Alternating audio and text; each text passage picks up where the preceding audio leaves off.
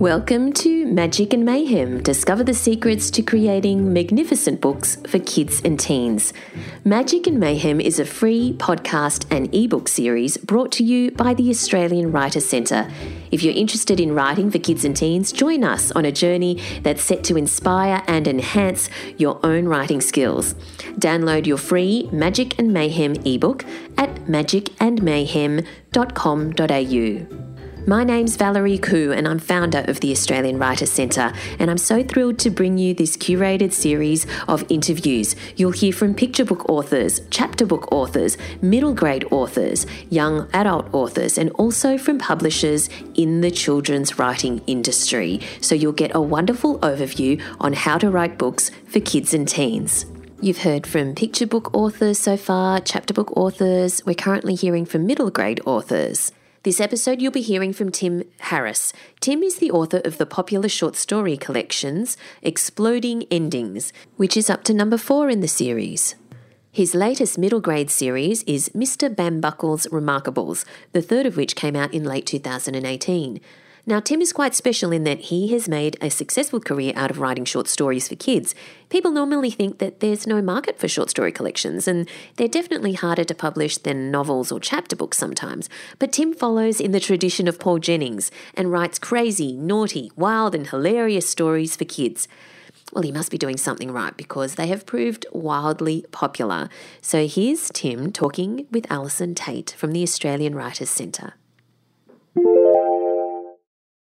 Tim Harris is a former primary school teacher and now children's author. His first series of books, Exploding Endings, is hugely popular, and the first book in the series, Painted Dogs and Doom Cakes, was awarded Honour Book at the 2017 Koalas. But it's his second series, Mr. Bambuckle's Remarkables, which has really taken off. The first book was awarded a CBCA Notable in 2018 and has been shortlisted for the 2018 Reel Awards. He's in hot demand in schools for author visits and workshops and worked in more than 100 schools over the last year. So welcome to the program, Tim. Thank you so much for having me, Alison. Always a pleasure. Now, we're going to go all the way back to the beginning. How did the first Exploding Endings come to be published? Right back to the beginning. Well, as a primary school teacher, I spent a lot of time reading stories to my classes, and in particular Paul Jennings, who's a very well-loved Australian author of short stories. And it got to a point later in my teaching career, about 10 years into the teaching career, that I could almost recite some of his stories word for word, and I think I was getting a bit familiar with the structure of the short story, so I decided to write a story for a class I was teaching. And the most incredible thing happened. I'll never forget it because I was so nervous, reading this story it was a bunch of Year 1 boys, and I even folded up the story and put it inside of Paul Jennings so they wouldn't know that I wrote it. And anyway, I read the story, and the book was shaking and my voice was very quivery, but got through it and had fun. But then I received an email from one of the parents of the boys in the class, and she said, "Dear Mr. Harris, what was the name of the story that you read to the class today? Because my son can't stop talking about it." And I was pretty chuffed with that. And anyway, so I wrote back to her and I said, "Thank you for your feedback. I wrote the story." And she said, "Do you mind if you send it through so he can read it again?" So I shot it off in email. Then I received an email from her again a week or two later, and she said, "Dear Mr. Harris, I'm not sure if you're aware what I do, but I've got a Master's in Children's Literature and I'm involved in the Children's Book Council of Australia. Oh, you're kidding. And this is a very good short story." It was just the most amazing thing. And so her name was Rachel, and she was so supportive, and she actually came in after school and helped me workshop some story ideas to kind of get me started. But it gave me a taste of writing, and I haven't looked back since then. That's amazing. That's just one of those stories that that doesn't happen, right? But there it is. It's happened. No, it absolutely doesn't. Yeah, and with the third Exploding Endings, I actually decided to dedicate it to Rachel, because I always say to her, without that one email, I don't think it ever would have happened, because it was sort of a one-off exercise at the time. So you weren't. So okay, that was a question I was going to ask you a bit later, but we'll go there now. So you weren't writing at the time? It was just like, oh, I'm going to have a go and see if I can do this. You hadn't sort of been faffing about with story ideas or anything up until that point? No, not at all. In fact, my writing had sort of been purely songwriting, and that was a creative outlet. But just before our first child was born, I had to give that music scene away because it was just the late nights would have killed me with a newborn. And so then, so that first sort of story was experimented on the class. After that, I actually had a go at writing a much more serious book, a young adult science fiction book, and I got 40,000 words in, and it was doing my head in, so I actually ripped it up and threw it away, and then went back to writing humorous short stories for the primary age. When I say ripped it up, it's in the deleted in the inbox. But I think I'm sure it's there somewhere. I could probably dig it out one day, but I'm a bit too scared to. To see what happened. So you had been writing songs though up until that point of the first story. Yes, that's right. Okay. Yeah. Do you think that sort of had, like, given that you write short stories for the most part, do you think that had any? Do you think the songwriting craft assisted with any of that? But I think it potentially gave me the discipline to see a story through because with songs I was always a music first type of guy and then the lyrics came second, and I struggled often with lyrics and it ended up sort of learning that discipline to at least finish it so then there's a complete song. And that skill was definitely used for short stories as well, that seeing it through to the end, that self-discipline, this has to get finished. So that's probably all I took from it because my songs weren't narrative-based, they were more conceptual, and so I don't think there was much of a story influence that went through when I started writing for kids. Okay, so when you started putting the short stories together for that first Exploding Endings book, you were working full-time as a teacher. You have a young family of 3 kids. How did you fit the writing in for those first books, like when you were producing a whole bunch of short stories at a time? Yeah, it's amazing, and I've heard some authors say this on the podcast before, that if you give up television, it's amazing what you can get done. And look, so I do. true. I love a bit of television, and I'm a bit of a sucker for live sport. That's sort of my downfall. But I gave up television to free up a bit of extra time when I was first going, because school teaching can be a very intensive job after hours. There's a lot of paperwork, and so I just thought, that sort of passion and drive to see stories finished. I thought, well, something has to give, and obviously I can't drop the ball teaching. So reality television. Well, I haven't looked back since reality television was dropped because there is some rubbish on TV, Alison. Oh, no, really? Oh, you don't say. Okay, so did you put together a whole book of short stories and then submit that to a publisher as a concept, or did you sort of sell the idea before you wrote? Like, how did the actual publishing of those books come together? Because they're an unusual the short story format is of kids' books is obviously, like, there's quite a few of them out there, but I think a lot of people will struggle with the idea of how to actually present that to a publisher. Like, this is what I'm going to do. Yeah, definitely. And it was hard because I was listening to your podcast and another podcast and hearing that short stories, there wasn't a huge demand for them.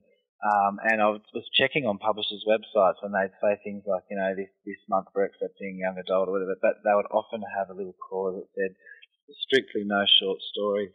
Oh. So the idea of packaging them to a publisher was quite daunting, and I did send off a snippet of one story to Penguin Random House, and I didn't hear anything back from them. And ironically, now they actually published Mr. Bambuckle's Remarkable, so it's kind of cool that I ended up being able to publish something with them.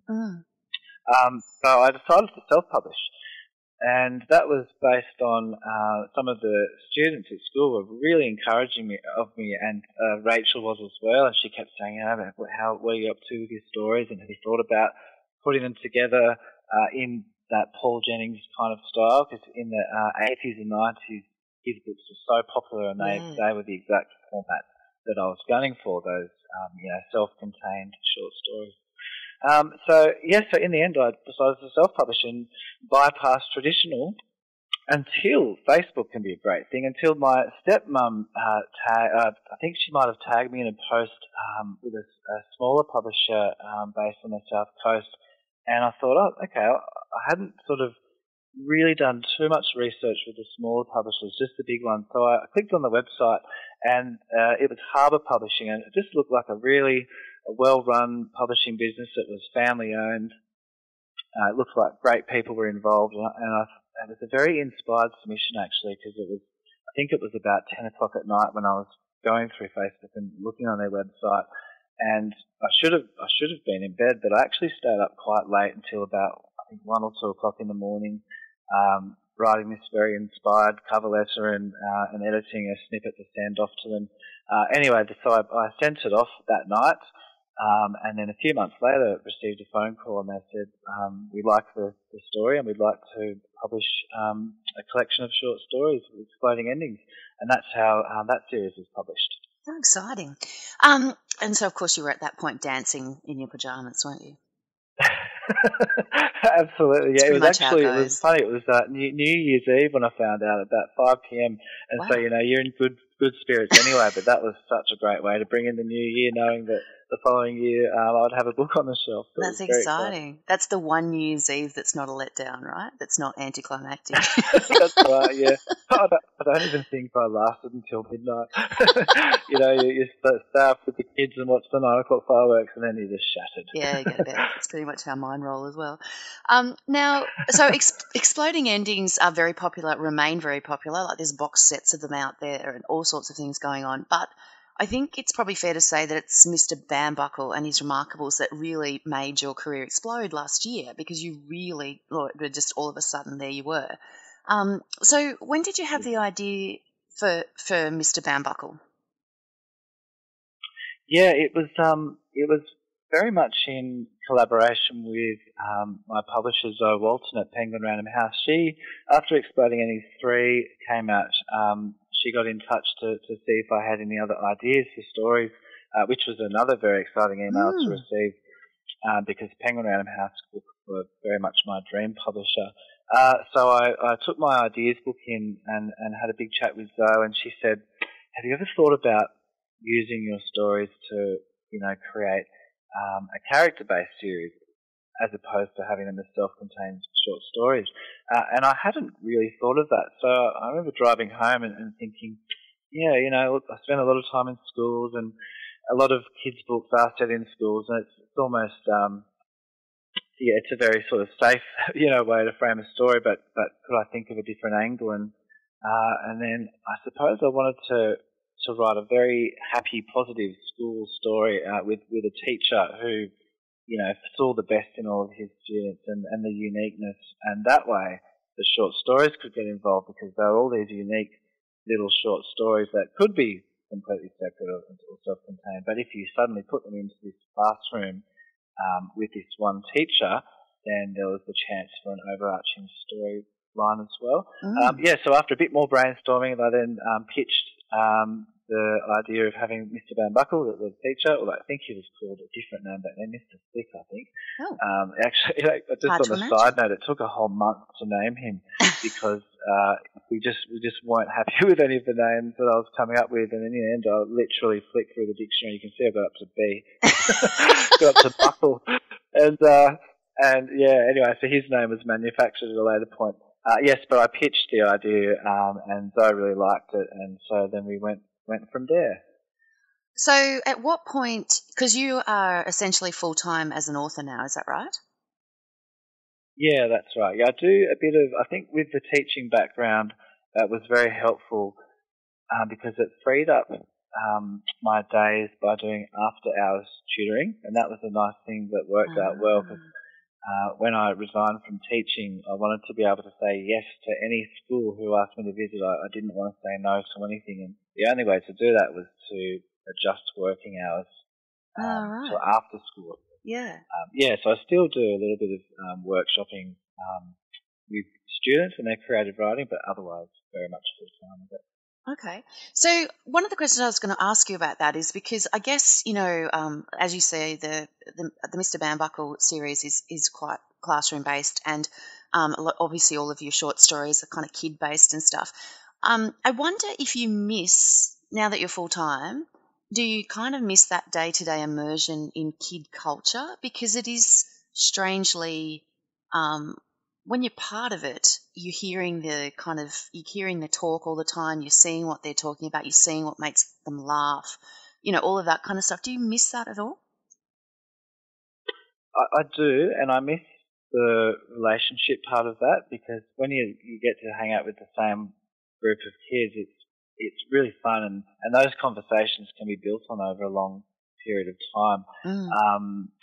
But as opposed to that, I do not miss the administration, the paperwork and the emails and the meetings, and that definitely makes up for it. Yeah, so I do miss that interaction, which is why I think I enjoy visiting schools so much. And then being, I guess it's like that coal face, isn't it? That coal front of chatting to the children about ideas or test running ideas. And I know Tristan Banks is amazing at testing brand spanking new ideas out with kids, and I've started trying it just a little bit to see what it's like, and I think there's a great deal that can be learnt from discussing potential ideas with your audience, because you don't get that opportunity many times, and going into schools, it gives you that chance.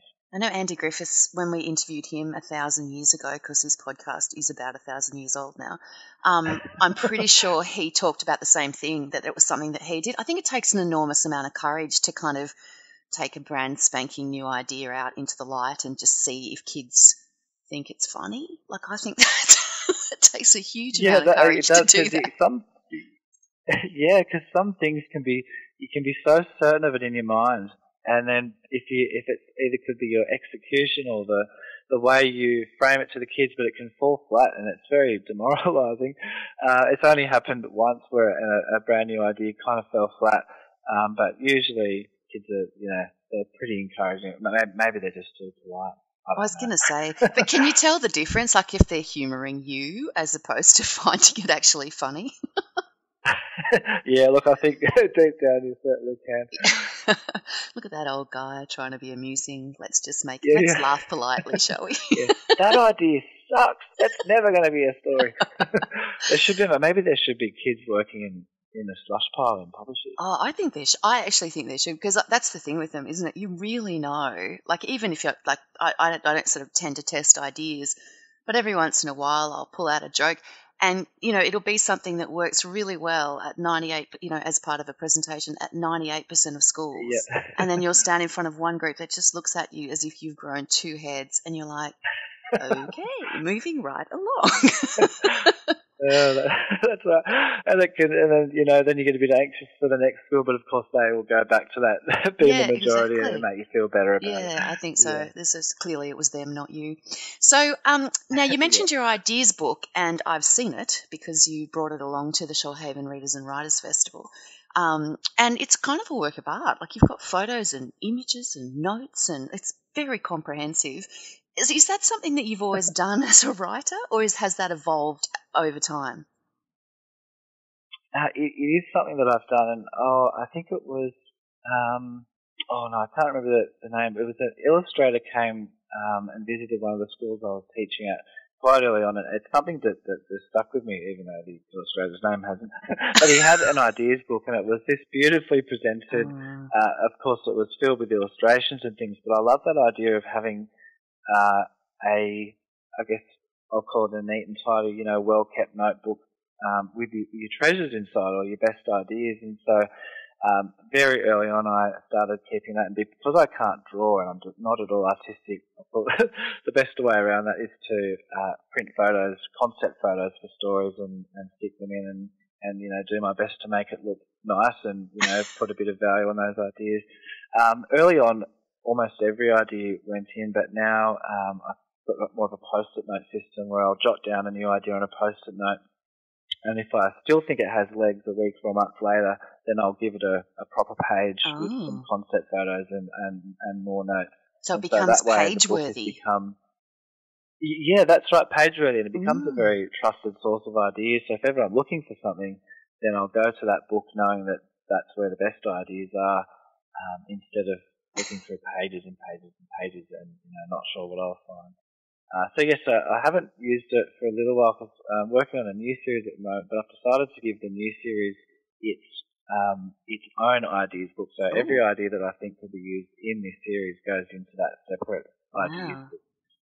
But it's very messy at the moment. You might have to rewrite the whole ideas book at the end just to make it look nice, right? That's right. Yeah. All right. So now the promotion side of being an author is something that can come as a bit of a shock to authors. Is it something that you find, does it come naturally to you? Like, are you happy to be sort of out there hustling your books, so to speak? Yeah, I'm very happy to be out there, and that's because having that background in teaching made the number one place to promote books, which is schools, not too daunting. And it's still, if there's a big festival or something, I'll get a little bit of nervous energy and excitement beforehand. But generally for a typical school visit, I absolutely love it, and it's not too intimidating. I think some things that I do find a bit intimidating certainly since Mr. Bambucker was released are like a very small, intimate bookshop gathering. I'd actually prefer to have 300 or 400 kids there instead of 10 or 12. I don't know why. Maybe it's a claustrophobia thing. I'm not sure. I think it's the but I intensity. find those really small ones. Yeah, maybe that's it. That intensity and everything's so close and it's so. I don't know. I feel like you're being watched. You are. I find those ones a lot harder than the big ones. Yeah, look, you are. That's right. And I think another thing, like most things in life, with practice, it does become a lot easier. And I think the more I've done different events in schools or festivals or these little bookshop events, you feel more and more, I guess, confident in the way you can approach them. And like you were saying, dipping into those tool bags or those go-to jokes or lines or things that you can talk about, because the more you do it, of course, then the more you can draw on. Different things. Do you just do the same presentation at every school, or do you have a range of different presentations and workshops that you do? I definitely have a range because one thing that I think this would be a bit of advice I'd give to authors who are just beginning to promote is check to see what each school wants. I think it might have been Deborah Bella that said that in an interview with you as well, just to make sure that you're going to cover, I guess, their expected outcomes. So if a school says, we're happy for you just to present, then I'll sort of, it's like a greatest hits. The Tim Harris greatest hits comes out, and it's all those go-to things that we were talking about. And that's a very comfortable presentation. But if a school wants a workshop and, they're working on dialogue with their students, then I'll either have to go through all the workshops I've done and pull those bits out, or create something from scratch to kind of tailor it. And it can be a lot of hard work beforehand. I think people often think it's just those 3 times 1 hour sessions or whatever it is that you're doing. They think that's the only work involved, but of course there is a lot of preparation and research that goes into it beforehand. And so I think early on, my first probably 15 to 20 school visits, I spent hours and hours and hours creating all these different PowerPoints. But now that hard work's paid off because I can dip back into them when I need. And creating things from scratch isn't as time consuming. No, that's the interesting thing too, because I remember when I was starting out, I had a presentation that I did, and that was fine. And then I got a regular booking where I was going back to the same school like once a year basically, and every time I went back, we discussed what they were doing and I would create a new workshop. And so I ended up with these 3 or 4 terrific workshops that I'd created from scratch for this one school for this one day's visit. But then I've been able to wheel those out at countless other schools ever since. So I think it's sometimes worth really thinking about how you're going to, what kinds of things schools are going to ask for over and over, and, have a workshop on plotting, have a workshop on this, have a workshop on that. And then you're ready, that's then tailored back to your books as well. And then you're kind of ready to go no matter what, you can say to them, well, I have these 5 workshops. This is what I do. Which one do you want? And then it's quite Yeah. easy all round. Do you agree with that? Yeah, no, I do definitely agree with that. And I know some agencies as well on their website, they'll have what you do, 3 or 4 different workshops that have been, pre-discussed or pre-arranged with the author, and so that makes it very easy as well. Yeah. Otherwise, you're just running around in circles trying to, create things from scratch every single time. Yeah, that's right. Do you spend much time online as far as like doing sort of social media sort of promotion and that sort of thing? I probably spend a bit too much time online. It's such a time killer. But I really, I think I'm getting a little bit better at managing it, because I also enjoy seeing what other people are doing, and that's where I've drawn a lot of inspiration for how I've done my school visits.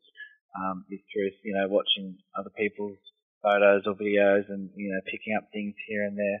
So I spend probably about 40% of the time would be on Instagram, I think, and then the other, actually probably 40 on Facebook as well. Twitter is the least I use, just because I'm not a confident Twitter user. And just it might be taking a photo of a school visit, or if I'm working in the office, just a little update or tip, or retweeting someone else's tip or article or blog.